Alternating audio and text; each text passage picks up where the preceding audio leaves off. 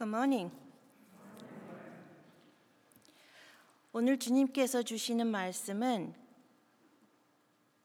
구약 시편 1장입니다. 그리고 신약 요한복음 17장 6절서부터 17절입니다. Our Old Testament reading this morning is from Psalms 1. If you are able, please stand to show us. The Lord will. Okay. Ready? Right. Okay. 복 있는 사람은 악인의 꾀를 쫓지 아니하며 오만한 자의 자리에 앉지 아니하고 오직 여호와의 율법을 즐거워하여 그 율법을 주야로 묵상하는 자로다. 저는 시냇가에 심은 나무가 시절을 쫓아 과실을 맺으며 그 잎사귀가 마르지 아니함 같으니 그 행사가 다 형통하리로다. 악인은 그렇지 않으며 오직 바람에 나는 겨와 같도다.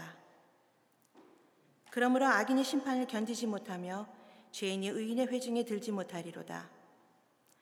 대저 의인의 길은 여호와께 인정하시나 악인의 길은 망하리로다.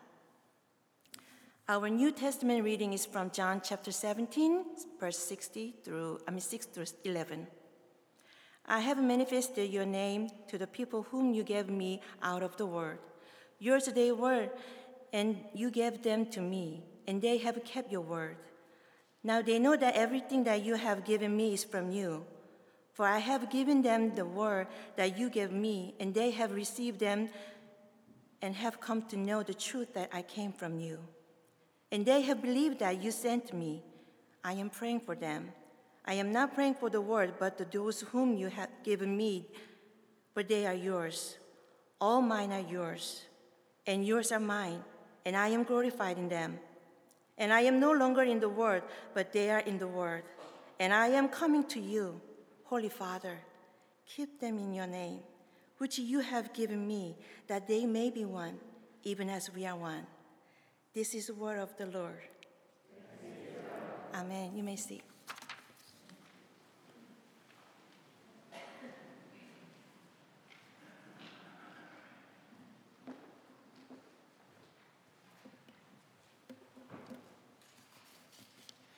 Good morning, brothers and sisters.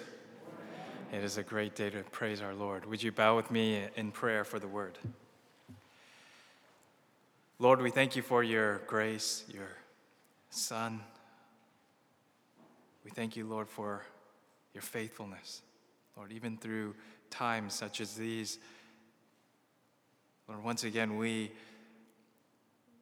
gather before you and we stand in awe of your greatness and your goodness to us. Father, we pray that you would continue to draw our attention, to draw our hearts and our desires, Lord, towards you as we look into your word, Lord, for truth, the truth that will guide us and lead us in our daily lives. Ultimately, Lord, glorifying you. We pray this in your name, Jesus Christ. Amen. It's good that our sister Linda read the Old Testament reading in Korean, and it was right on the screen. I think it was God's providence that she read in English the New Testament reading, because it wasn't on the screen, so that everybody could understand, right? This morning I'd like to share with you about Psalm 1, the first psalm in a series of psalms, 150 of them. And hopefully most of you have read all of the psalms, and you know that there are a lot to be taken in. There's a lot of truth that we can know from the psalms. As we look at the first psalm, I would like to first do a little bit of overview, a brief introduction of the book of Psalms, because I think it'll help us to better understand the first psalm. And I think a lot of us are intimidated by the Psalms because sometimes they use words that we don't understand, or maybe they have been written in a context that maybe we're not familiar with, or maybe it's in some kind of poetic scheme or poetic, whatever structure that maybe we're not familiar with. And so we can be intimidated, I think, by the Psalms a little bit. But I think understanding how they were written will help us to enjoy them a little bit more. We do know that the Psalms were written not all at once, but they're written over a period of about 1,000 years. And you'll know some of the authors of the Psalms, authors like Moses and David and Solomon. And so they weren't all written by the same author, and they weren't written all in the same time. In fact, the Psalms were not even compiled all together until after the exile of Israel. So most scholars will say that the Psalms are compiled after the exile, and some scholars will say that it was even after the rebuilding of the Second Temple.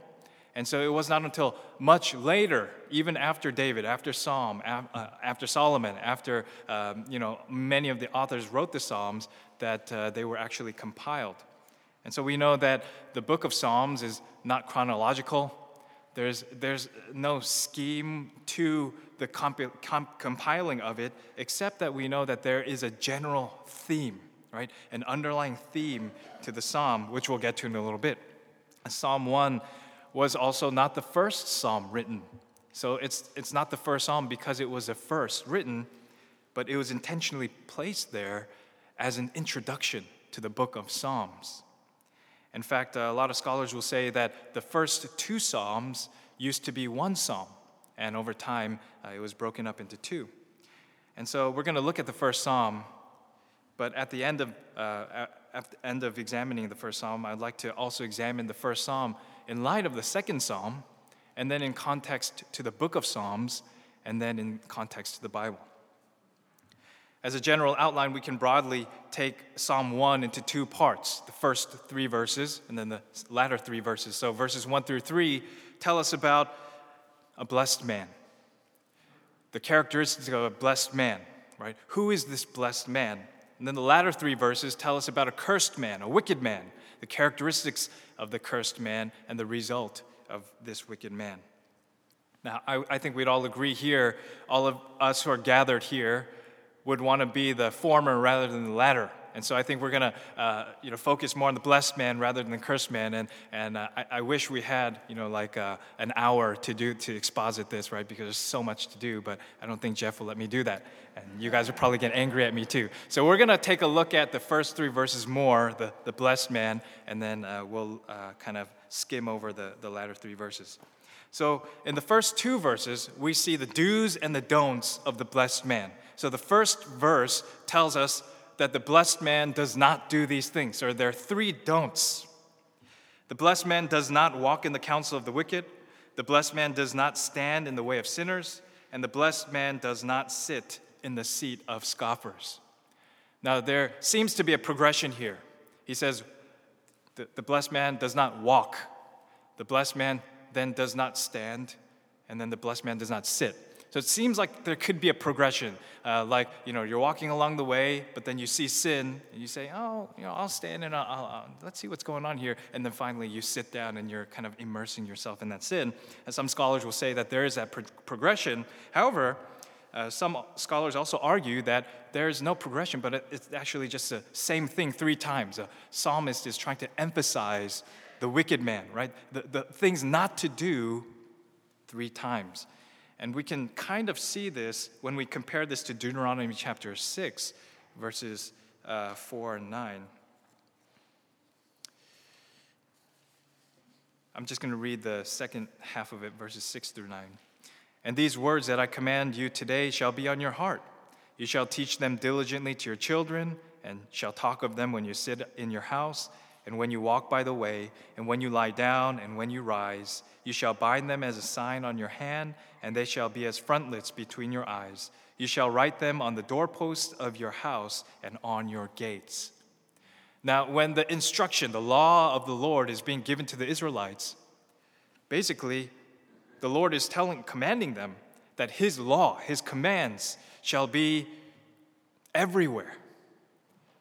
It shall be when they walk by the way, when they're at home, when they're with their children, when they're outside, when they lie down and when they rise. And it doesn't seem to be a progression, but it's an overall theme that the Lord is saying, the law of the Lord, the commands of God, shall be with you everywhere you go, always. And especially, it has to be in your heart in order for that to happen. In fact, the previous verse, right? The Shema, right? The Lord is one, and then the greatest command, what? To love the Lord your God with all your heart, with all your strength, right? With all your soul. That is the premise of the law of the Lord. How can you keep the commands of God? How can they be with you all the time? It's as you love the Lord with all your heart, with all your soul, and with all your might. In view of this passage, then, the blessed man is the one that has the commands of the Lord on his heart at all times.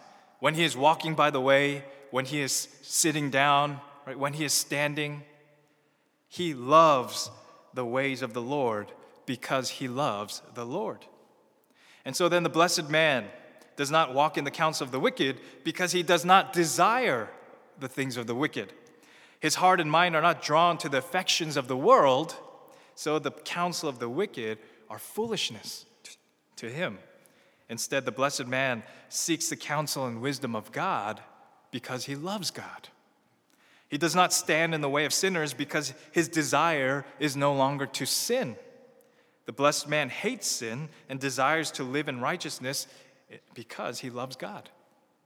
He does not sit in the seat of scoffers because instead his desire is to praise God, to adore God.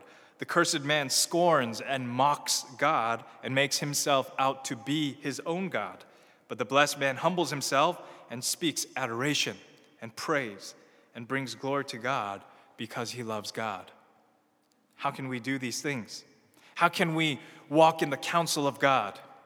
How can we stand in the way, right, of righteousness, the way of God? How can we bring glory and praise to God? How can we speak the things of God? But through his law, through his commands. In contrast to these things, the wicked only desire the things of the world. The wicked do not desire God because the wicked do not love God. And because the wicked do not love God, they do not love his law and they do not love his commands. They are not willing to receive instruction from anyone, not even God, because they are their own God and they're only concerned about their own lives and their own plans rather than the Lord's. And they love to live contrary to righteousness, and the truth of the Lord is folly to them. They despise it and they even mock it. They do these things because they do not love God. They despise God. Here are the don'ts of the blessed man. And just really quickly, in your own heart, does this description of the blessed man and the wicked man, which one describes you more? As we go to verse 2, we go into the do's of the blessed man. The psalmist says, the blessed man delights in the law of the Lord, and the blessed man meditates on the law of the Lord day and night. Instead of living in the way of the cursed man, the blessed man loves the law of the Lord. He loves the commands and the instruction of the Lord.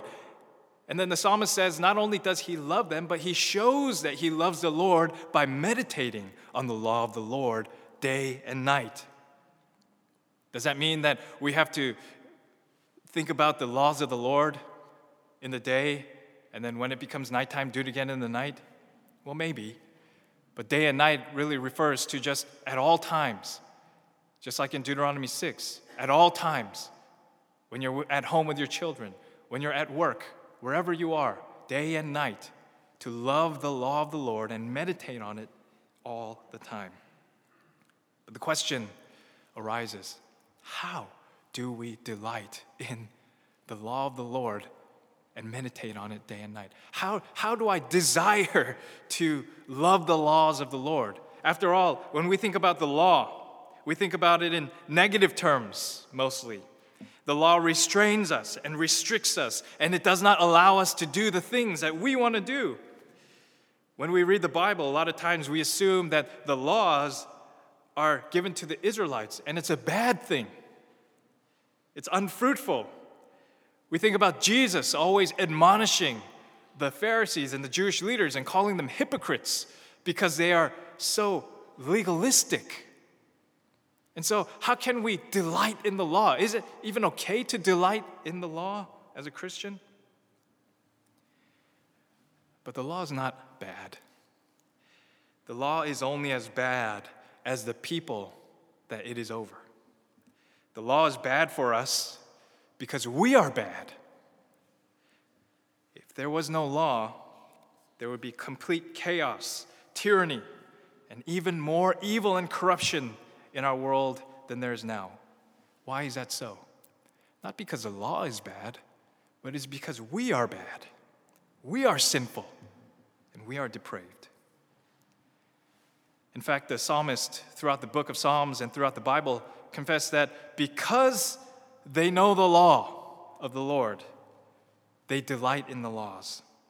The laws of God are not simply to hold us to some standard, and when we fail to meet that standard, then there's condemnation and wrath. But the law is given to us for us to understand the heart and the characteristic and the will of God. It is good.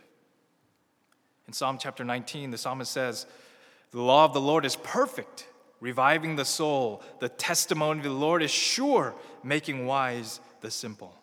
The precepts of the Lord are right, rejoicing the heart. The commandment of the Lord is pure, enlightening the eyes." So then, in contrast to the first verse, the don'ts, and what the ways of the wicked are, it is the law that reveals the perfect will and character of the one who gives that law, the lawgiver, who is God. The counsel of the law leads us to understand His will and His righteousness. The law reveals our sin and our brokenness and leads us to the path, to the way of righteousness. It is the law that leads us to praise God. Speaking on the delighting of the law, in his commentary, Willem van Gemeren, he writes, "Delight, or hepso, expresses all that makes the godly happy. The law is more than their delight, it is their chief desire." So then the blessed man or the blessed woman does not despise the law of the Lord. The blessed man or the blessed woman does not hate the law of the Lord. I've heard this sometimes even among Christians, evangelical Christians, saying, "Oh, well, the Old Testament laws don't apply to us anymore. I don't have to think about those laws anymore. I'm free. Jesus set me free from all those laws. Oh, stop being so legalistic about all those things." But it is not, the blessed man does not stray away from the law of the Lord. The blessed man does not despise the law of the Lord. The blessed man does not do away with the law of the Lord, but in fact, the blessed man loves the law of the Lord. And when the blessed man or woman meditates and reflects on the law of the Lord, it brings them joy and delight. And when we say meditation, we're not talking about the East Asian meditation where we're trying to reach some kind of peace, some inner peace or Zen, or you're trying to clear your mind of stress, anxiety, depression. It's not the type of reflection where you're trying to live your best life now or be a better you. I don't know if you've heard that somewhere before. It's not trying to empower yourself to be a better person or bring about a more positive way of life by thinking happy thoughts.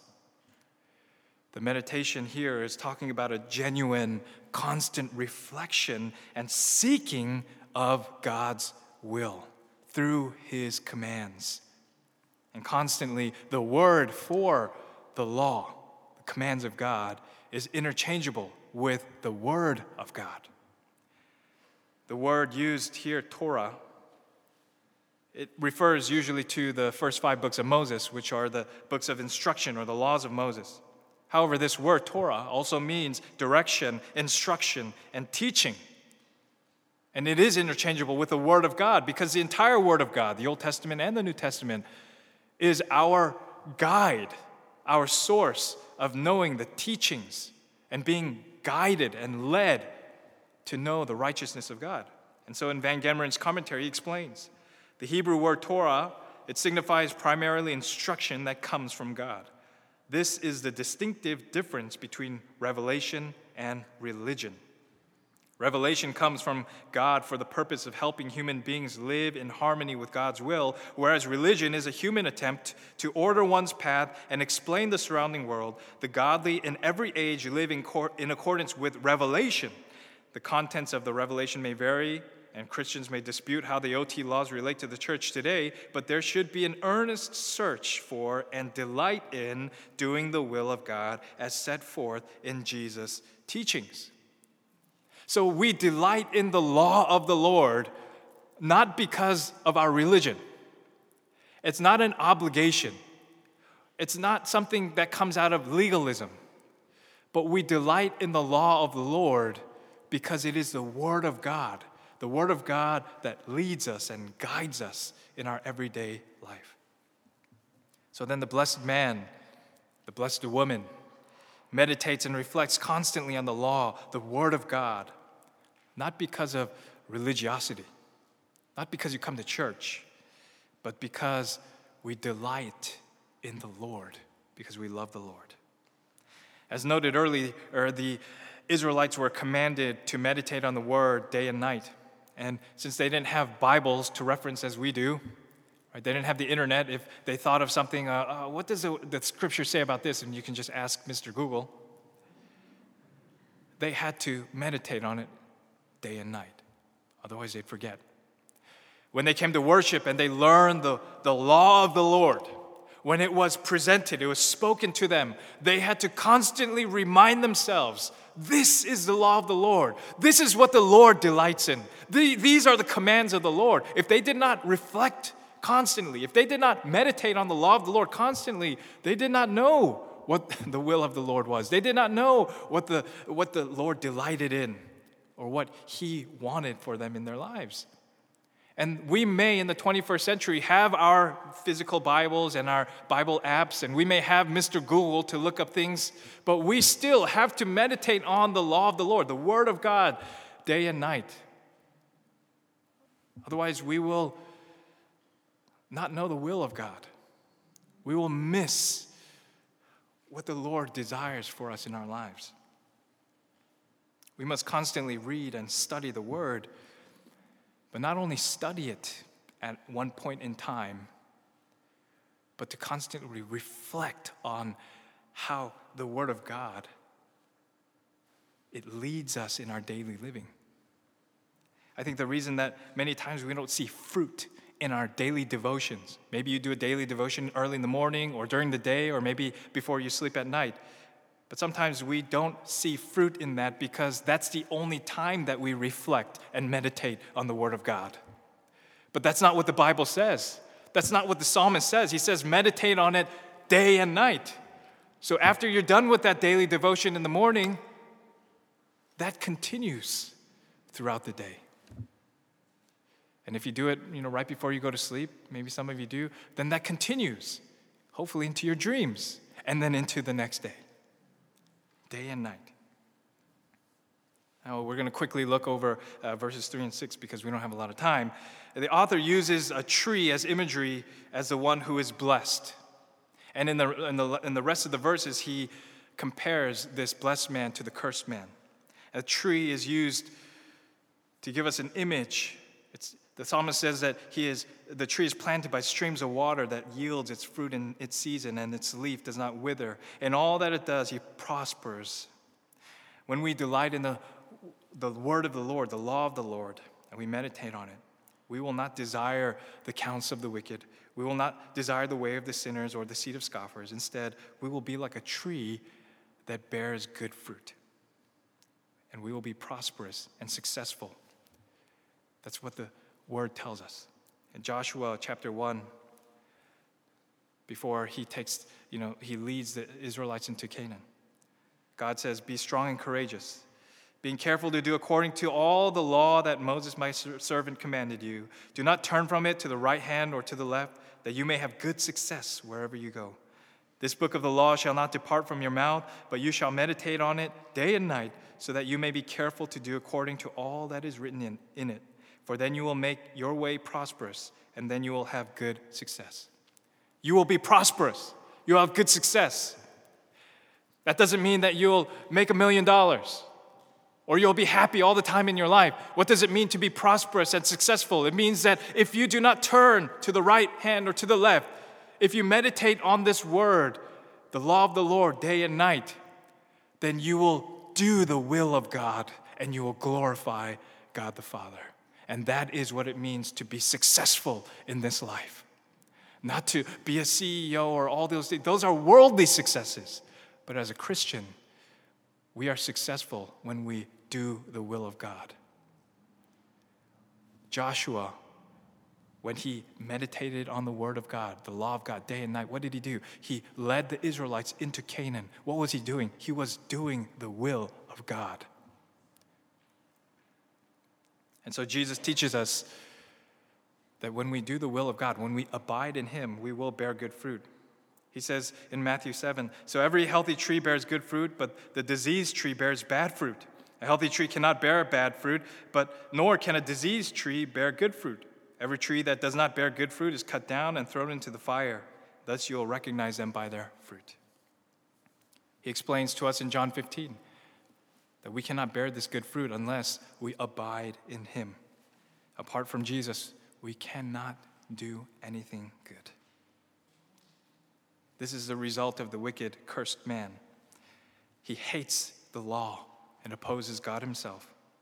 And so the wicked are not so, but are like chaff that the wind drives away.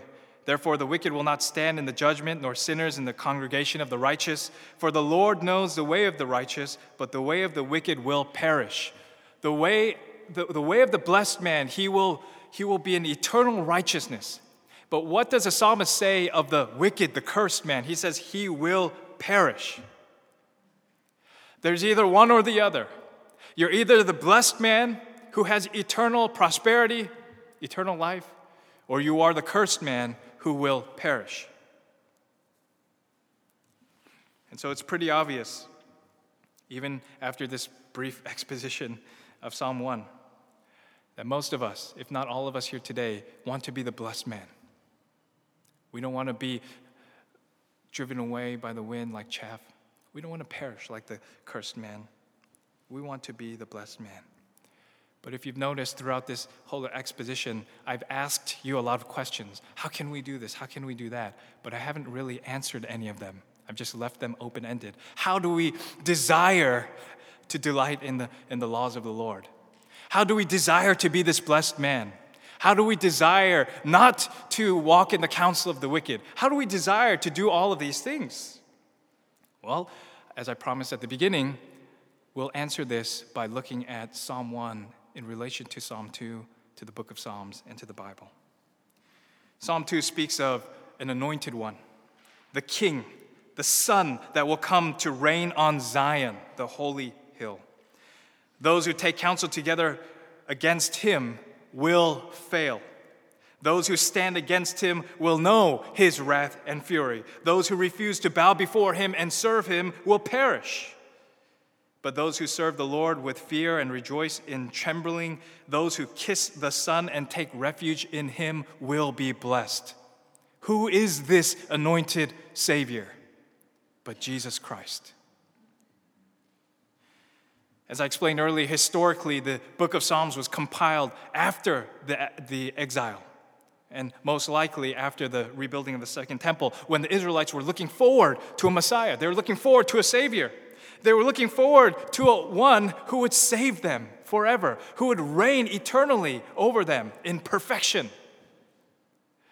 And so the book of Psalms was compiled as a book of songs and psalms to the Lord, asking and pleading and hoping and desiring for the day that he would save them, and praising him for that promise and covenant. Who fulfills that promise and covenant but Jesus Christ? So then, in the context of the entire Bible, which we know is God's divine revelation about his will of salvation for us through Jesus Christ, we understand that this psalm also directs us to Jesus Christ. He is the one who perfectly walks in the counsel of God rather than in the wicked. He is the one who stood perfectly in the way and the will of God rather than the way of sinners. He is the one who sat in the seat of righteousness rather than in the seat of scoffers. He is the one who not only delighted in God's law, but perfectly fulfilled his law, all of the laws and prophets, and he lived in perfect obedience to the will of God. Jesus Christ. So then, who can make us walk in the counsel of God rather than in the counsel of the wicked? Who can make us stand in the way of God rather than sinners? Who can make us sit in the seat of praise rather than in the seat of scoffers? Who can make us perfectly righteous and able to fulfill perfectly the law of God? Who can make us desire the law of God, to meditate on it day and night? Who can draw our hearts to delight in the ways of the Lord but Jesus Christ? So this psalm is about the blessed man who is not straining and striving of his own efforts, trying not to dodge the counsel of the wicked, and trying as hard as he may every morning to wake up and say, I'm going to meditate on the laws of the Lord, and I'm going to do my best today. This psalm is not about the blessed man and his efforts to please God. This psalm is about the one who draws us to God, the one who is the mediator for us, between us and God. This psalm is about the Redeemer. How are our hearts drawn to delight in the law of the Lord? Because of Jesus Christ. And so, commenting on this law, R.C. Sproul writes, the law does not drive us out of the kingdom, but it ushers us into the kingdom by directing us to the one who alone is able to fulfill its demands. He gives us his law not to take away our joy, but rather that our joy may be full. His law is never given in a context of meanness, but in the context of his love. We love the law of God because God loves his law and because that law is altogether lovely. The law in this regard is redemptive. Not that we find our redemption by keeping the law, but that the Redeemer is shown to us through this law. So the blessed man delights in the law of the Lord because Jesus is the one who perfectly fulfilled the law once and for all. Very briefly, what is the result of the fulfilling of Jesus, fulfilling the law? As we read in the New Testament passage today, the prayer of Jesus. And again, this gospel message, this mystery of the gospel, just so evident and so clearly and beautifully portrayed to us today, is this. We who are the blessed man. It doesn't matter if you're a man or a woman. Doesn't matter where you come from or what language you speak or what your background is. We who because of Jesus Christ are the blessed man are called by our Savior to love one another because we love his commands, because we love his law. This is what Jesus says, if you love me, then keep my commands. And this is what Jesus says today to us in the New Testament passage, portion that we didn't read, but I would like to read it to you in closing. I do not ask for these only, but also for those who will believe in me through their word, that they may all be one, just as you, Father, are in me, and I in you, that they also may be in us, so that the world may believe that you have sent me. The glory that you have given me, I have given to them, that they may be one, even as we are one, I in them and you in me, that they may become perfectly one, so that the world may know that you sent me and loved them, even as you loved me. Amen. Let's pray. Lord, we thank you for your great redemption. We are able to be this blessed man not because of our own efforts, not because we deserve it, not because of anything we did, Lord, but only by your grace and because of the love that you have for us through your Son, Jesus Christ. And so, Father, we pray that as we live as this blessed man every day of our lives, as we meditate on your law day and night, as we obey your will, as we love you in our lives, we pray that you, Lord, would work in our hearts, that we may love one another and be one as you have commanded us to be. And we pray this in your name, Jesus Christ. Amen.